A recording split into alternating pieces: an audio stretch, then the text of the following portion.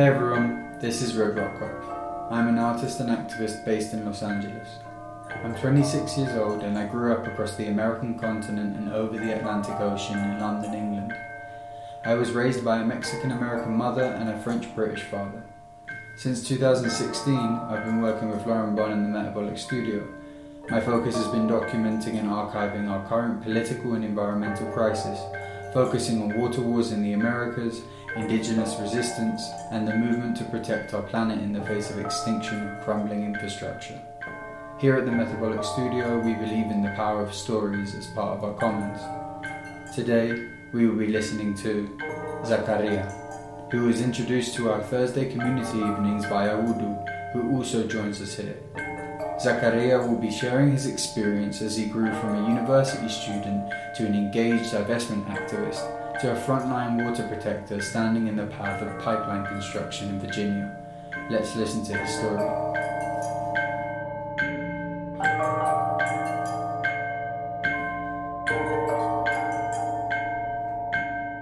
I'm visiting town, so I come out from the East Coast in so-called Virginia. I'm out here visiting my brother, Audu, and also working with Greenpeace to help them out with the training. There's a camp that Greenpeace puts on every year to direct action camp. Mm-hmm. So it brings a lot of people from grassroots struggles, and they break it up into tracks, blockades, arts and creative resistance, and then climbing. Mm-hmm. So it's a week-long intense, like it's the coolest summer camp that you always dreamed of. Sounds like amazing. Just dope people, great food, and really, really powerful skill building together.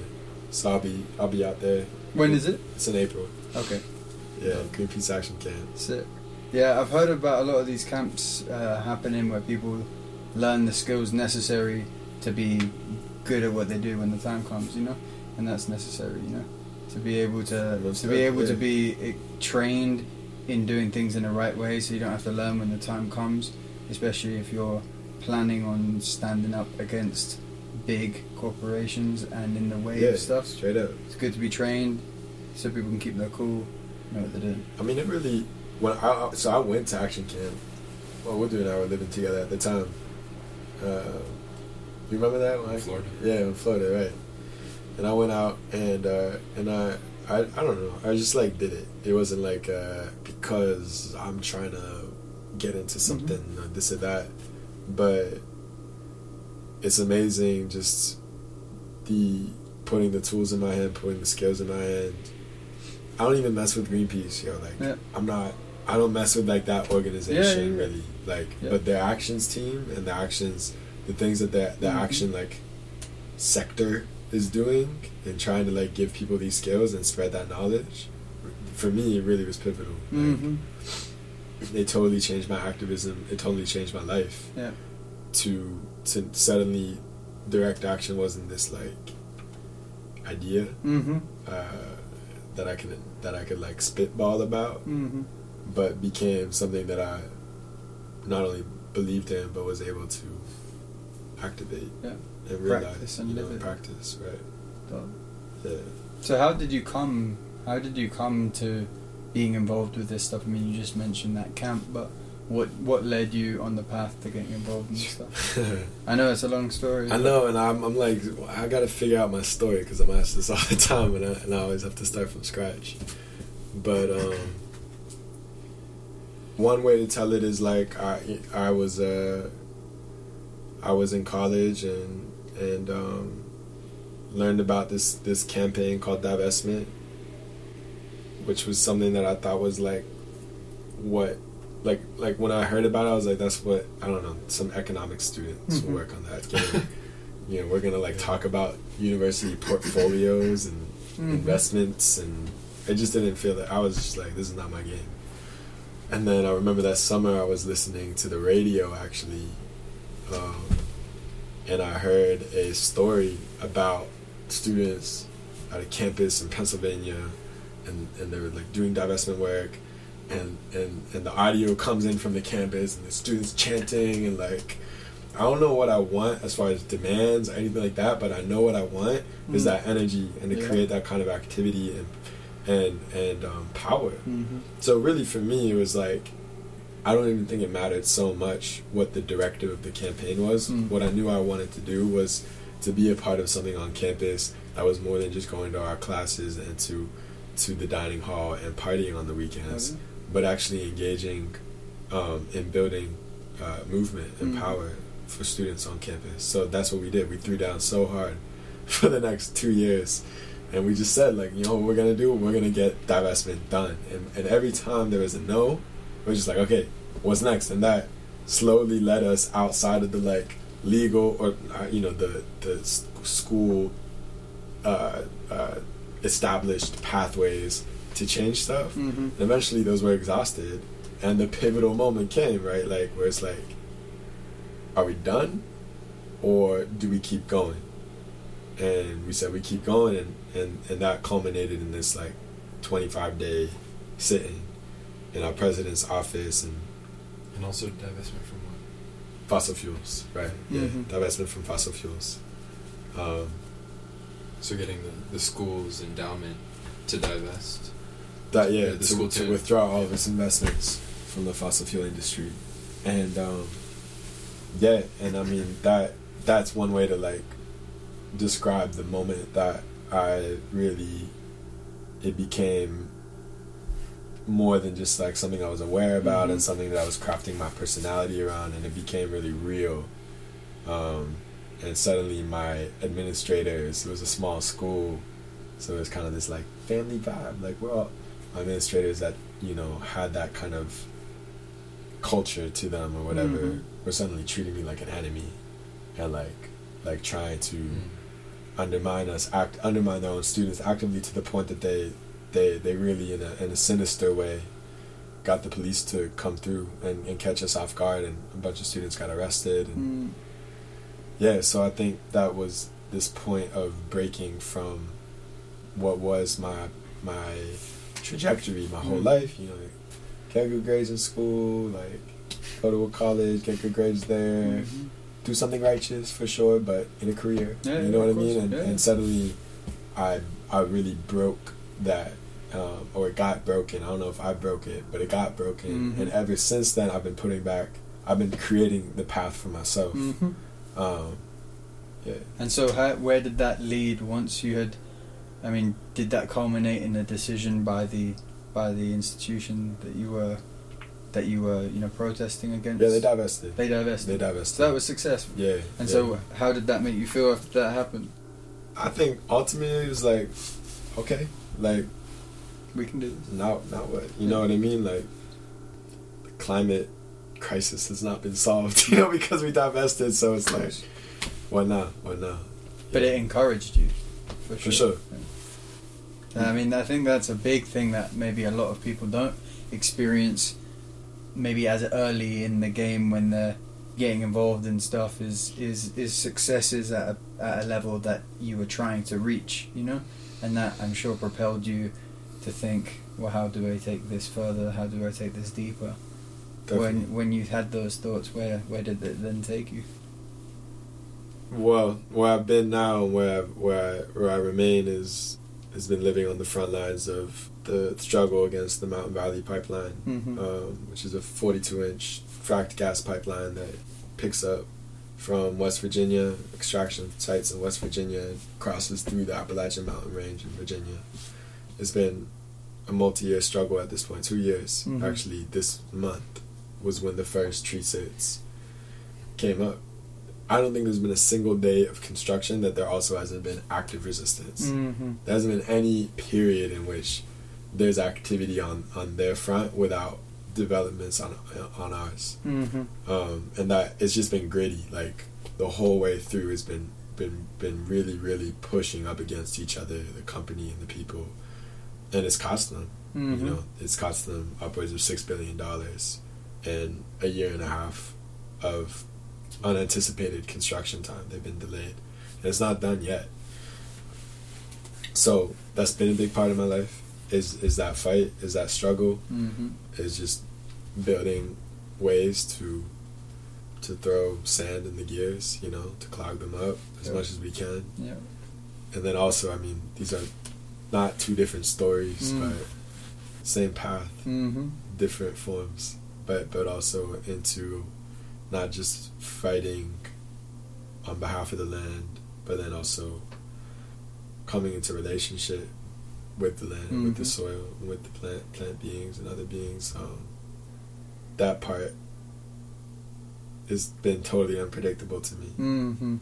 You know, it's not like I've dreamed of this farming and growing food since I was young. Like, I really, really had an aversion to it. It didn't feel like political work. It didn't feel like movement work. It felt like something like, at the best, that like hippies go out to the land.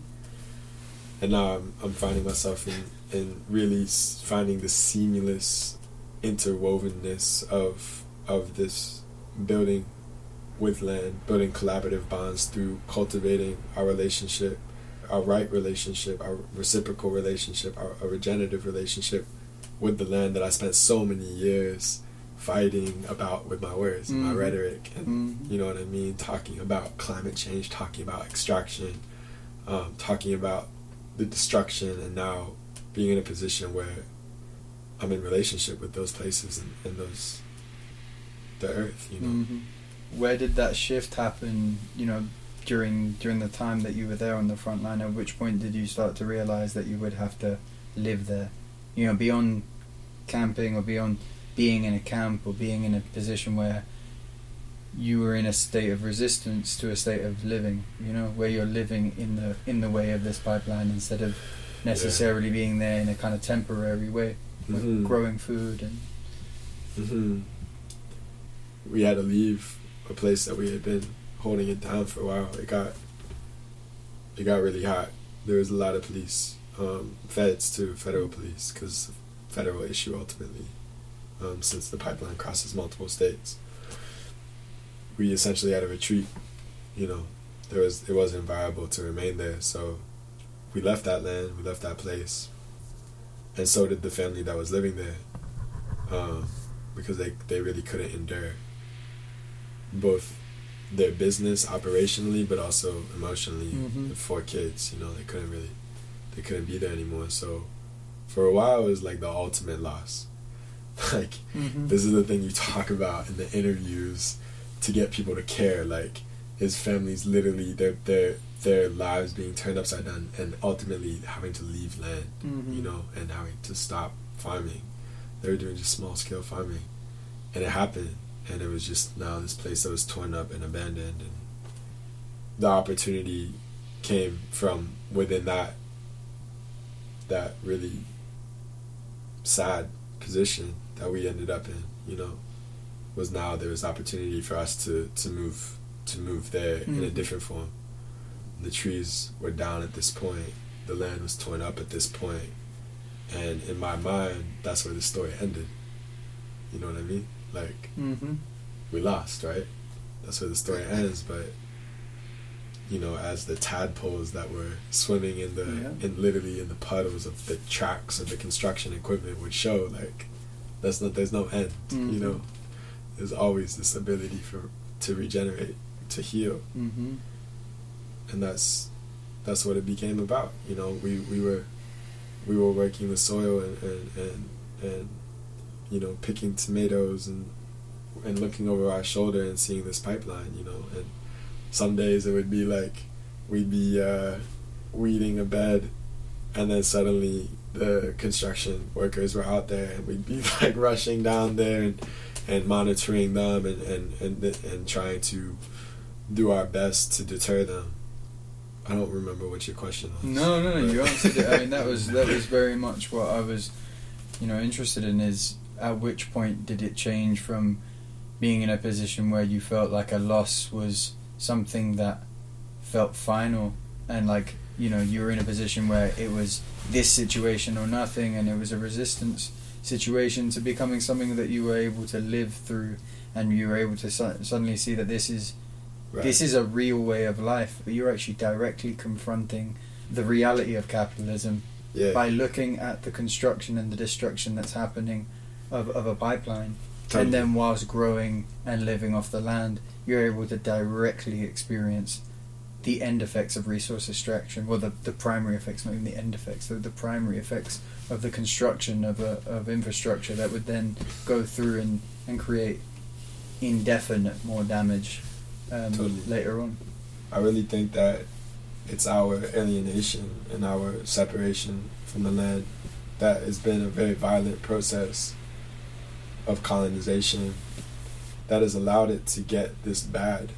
You know, it's the force of obviously like violently extracting and exploiting the resources and the ecosystems.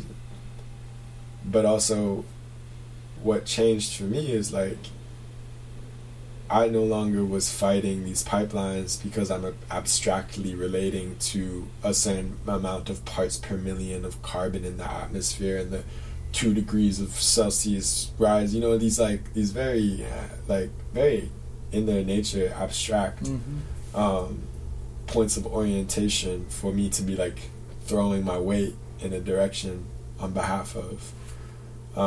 Suddenly, like, for the first time, it became like, this sounds so ridiculous, but it's a testimony to how alienated we become, and I have been, is that like I've like had to remember that I eat because the soil can feed me, like and I can't live with, you know, like I cannot live if the soil's not healthy.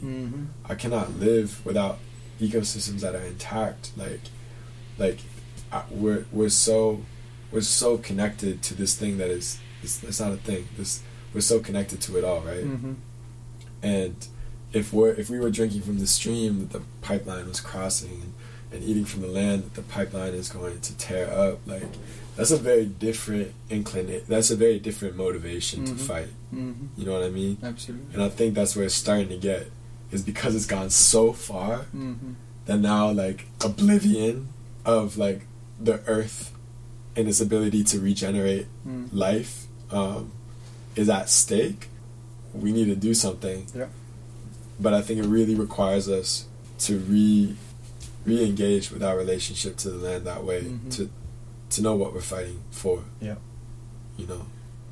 In trying to get deeper with how to be of more service to the land is to actually get to know it more. And especially trying to get to know it in places where it's in peril. Yeah, for sure. Thinking about land, you know, I'm curious because I don't know in the specific territory you are. What indigenous people is the territory, is the land you're in? The Powhatan people. Powhatan. Yeah. And how is the Catawba people, depending on where you are in that area. Yeah. And what's the relationship like to this particular struggle, and how has that developed over the time that you've been there and that you've been able to observe what's going on, you know? With the indigenous people? Local indigenous communities. It's weird, like, I'm in Virginia, yeah. and that's the, like, original colonial state, and it's, I don't think there are any reservations in Virginia. There are some in North Carolina, and there are few, like, organized communal forms where indigenous people are still living there. That I know of. Yeah, you know what I mean? Absolutely. And, you know, this comes from a position of ignorance myself, you know. I don't know about that land, and I don't know about what's going on there, so it's more of a question to educate myself and others that may be listening, you know.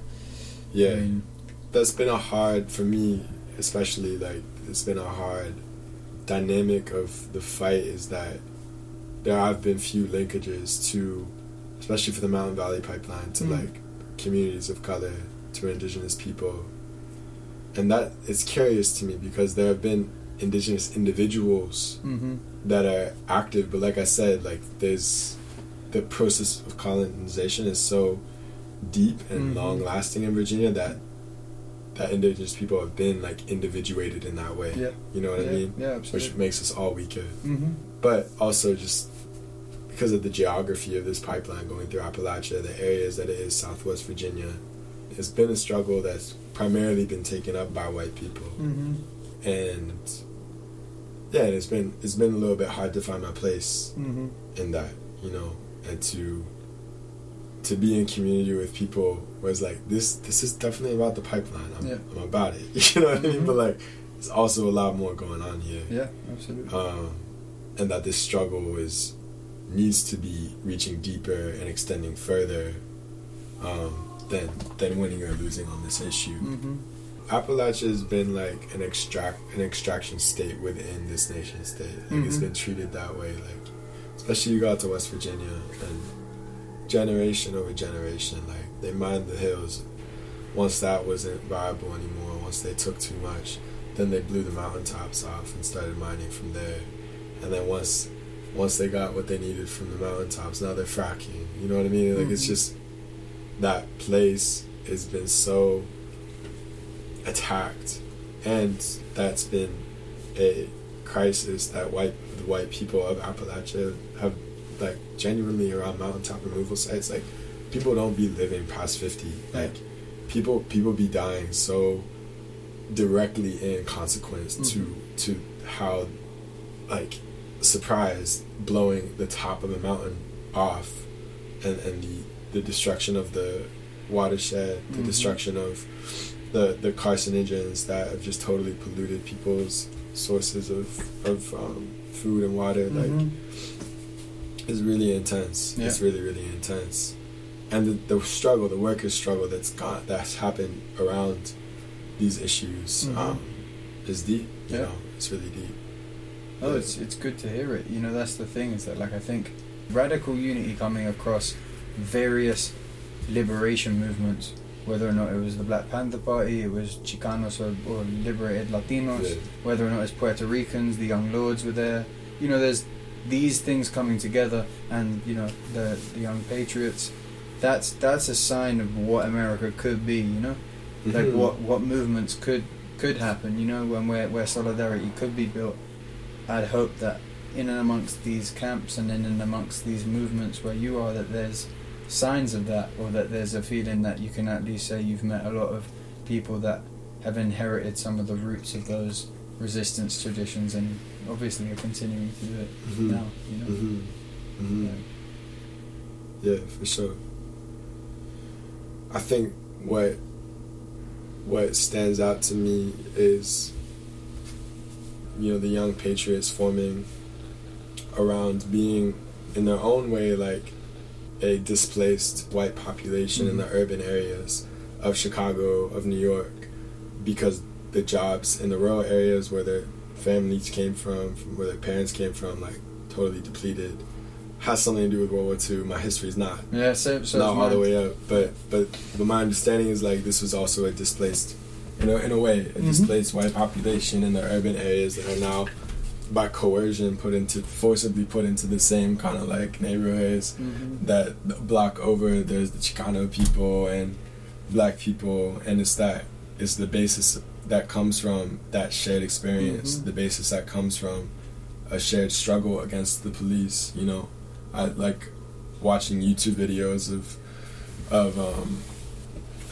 I can't remember his name, but some dude from the Black Panthers leading this meeting in front of all these white people, and the way he's talking to them, it's like it will blow your mind. Like, just he's acting. It's like what are the things that bother you? Like, what are the things? And people are talking about their cousin getting beat up by the police, talking about working their ass off and not being able to afford what they need, and it's this thing where it's like this black man is from the Black Panther Party is talking to these people that, like, have, like, a southern accent, you know, and you see the kind of, like, the fear and the bias and the racism in that crowd literally crumble because of a recognition that we share a struggle, and that my freedom is bound up in yours. Like, it happens in the course of, like, a 30-minute session where he's able to demonstrate that, and I think that's what is needed.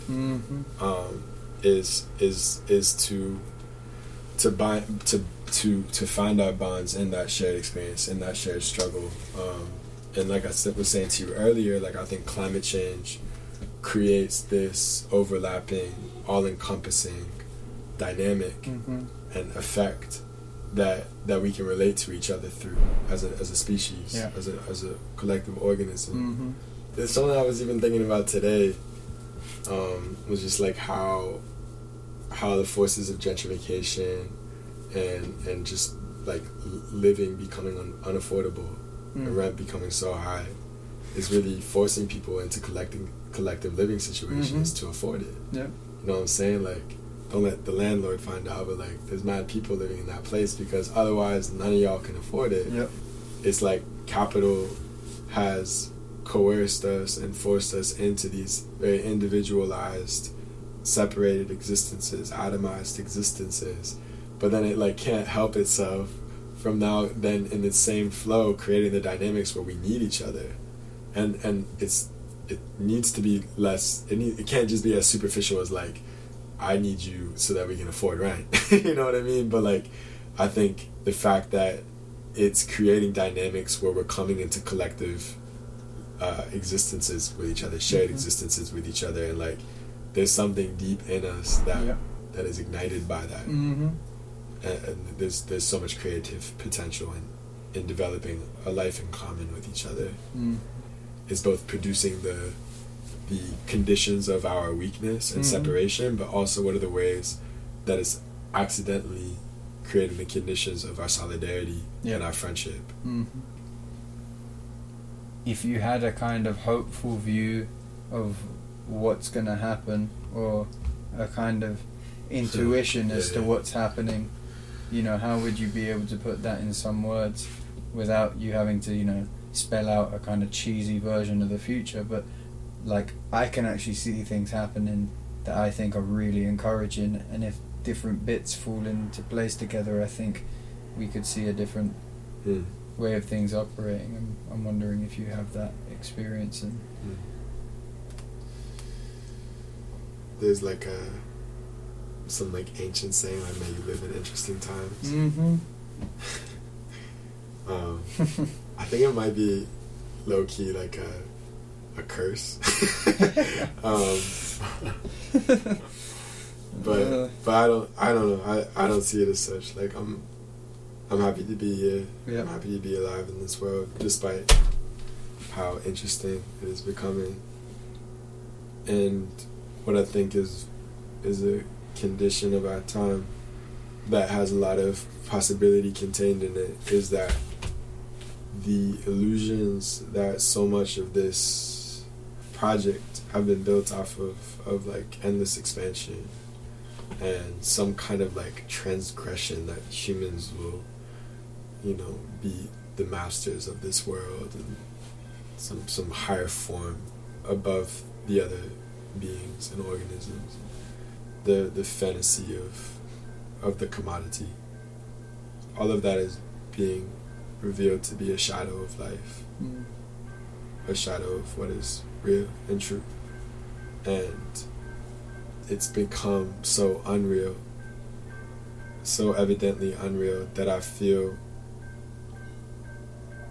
I'm sure of the signs that it's shattering. I mean, the fact that I can have this conversation with you, just linking up in a city that I'm not even from, just like, and that we're on the same tip. In the last hour. Yeah, straight up. Like, we literally met an hour ago. Yeah, and we, you know, this is actually the answer, is that it creates the grounds for this kind of friendship to form between perfect strangers. Because we share, I call friendship the creation of a world in common with each other, of a common world. And I call solidarity the contagious dimension of friendship. And I think that the conditions for us to look at the world together and to see the old, totally like ridiculous, destructive ways that humans have tried to go about life, and to say that's not what we want, that's not what we desire. We don't desire this anymore. It doesn't primarily come from a hatred for the police. It won't primarily come from an hatred for colonization. Like, what it comes from is a desire that cannot be met by the world as it currently is organized, an excess of desire that spills out from it for a life in common with each other, in common with the land, in common with the water, in common with the beings that we share this world with, for a life that is formed from the basis of love. Mm-hmm. And this is where it sounds like a Hallmark card. No. I get it. No. But that shit is like, that's what it is. that's what I'm learning. That's you know, what it is. that's what I'm learning, and we are so powerful. We have this ability to affect each other so deeply. There's a promise in knowing that the world will look nothing like it does today, and it's up to us to decide what it becomes truly. Make it happen. Yeah. Well done, Zakaria. Peace, man. Good to meet you. Yeah. I will do. Thank you.